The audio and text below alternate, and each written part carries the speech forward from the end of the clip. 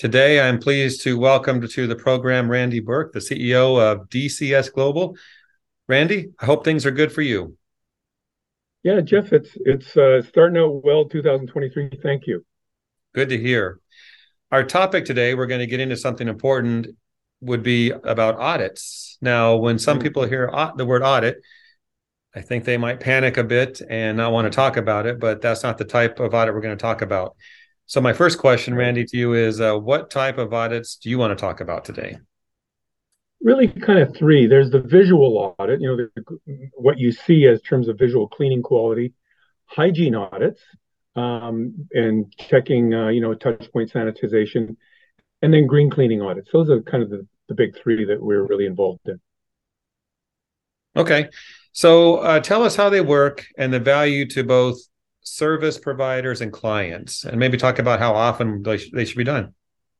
Sure. Yeah, sounds good.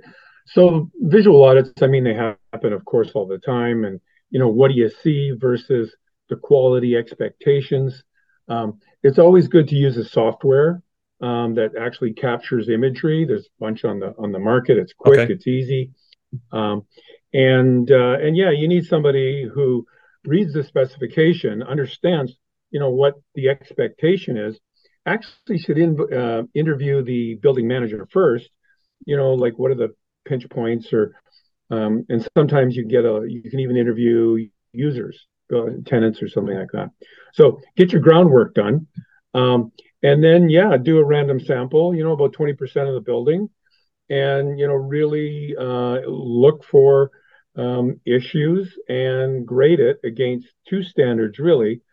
Typically you can use the APA standard, which is used by by Best and BOMA and a few others, or ISSA's got a great standard, which we often use also. So from a visual cleaning point of view, that's kind of it. Okay. And then the hygiene audits, we're using ATP technology, very reliable. Uh, Typically, it's common area only, so touch points.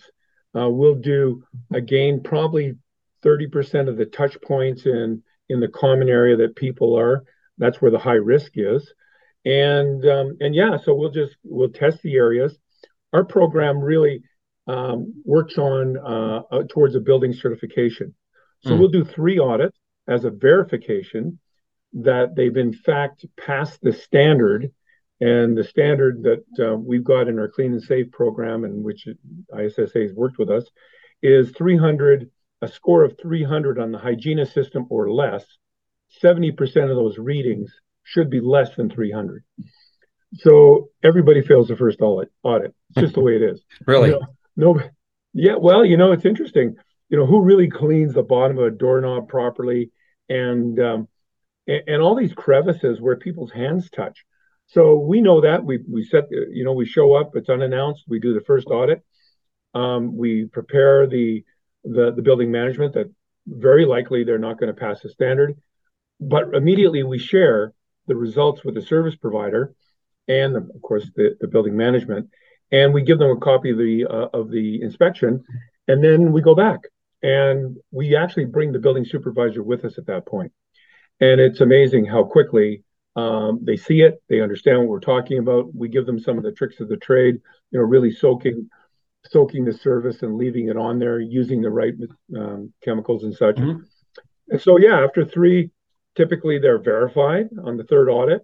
And then we look at a certification program for 2 or 3 years, and we go back every 6 months. So that's kind of the hygiene audit. The green cleaning audit, required by BOMA Best, BOMA 360, LEED, all those things, um, or what's called a LEED audit. And so there's a requirement for a certain number of room types have to be, if there's less than five, you've got to inspect all room types. If there's more than five, you have to inspect 10% of those rooms. There's a bunch of rules around that. Um, um, a LEED performance audit. And then, yeah, generally it's a visual cleaning audit at that point. But the room inventory is really important. And then, yeah, they've got to hit a an APA score of 2.0 or better in order to hit the requirement. So those are the three types. and generally how it works. Okay. I think you've already covered what you do with the audits. Well, it kind of, yeah. It's interesting because we we really try and be collaborative. Okay. Cleaning is very subjective, and part of what we end up doing is when we're doing the audits is really observe any of the what I would call obstacles to the cleaners. It could be access, it could be crazy density, it could be poor specifications. There's all sorts of stuff that can make an audit come out poorly. So again, part of what we do as we go forward, as we actually do the audit, is look for those obstacles. And where's the miscommunication if there is any? Because often that can be result in misunderstandings or poor scores. Yeah. So if an audit goes south, I guess we could say, what do you do with Yeah. that? Really, it starts with operational advice first. Mhm. And we go straight to this. Well, first, sometimes we have to cool down the building manager because again, if they've been getting complaints and all that, then they've got an attitude, so to speak, Mhm. and maybe rightly so. So we try and understand it from their point of view, and we go straight to the service provider, show them the results, and get an understanding from their point of view what obstacles there are. And you know what? It could be a lot of things. Literally, the contract's underpriced, and it hasn't been renegotiated. They don't have enough labor. They could be in a really high turnover market, and so they're having training issues and turnover issues. So we try and get to the root of the problem, um, and advise everybody on trying to fix the issues, because yeah, they're multi-headed and they're there. Okay. I guess my final question, thank you for all this information. It sounds like quite the process and very detailed.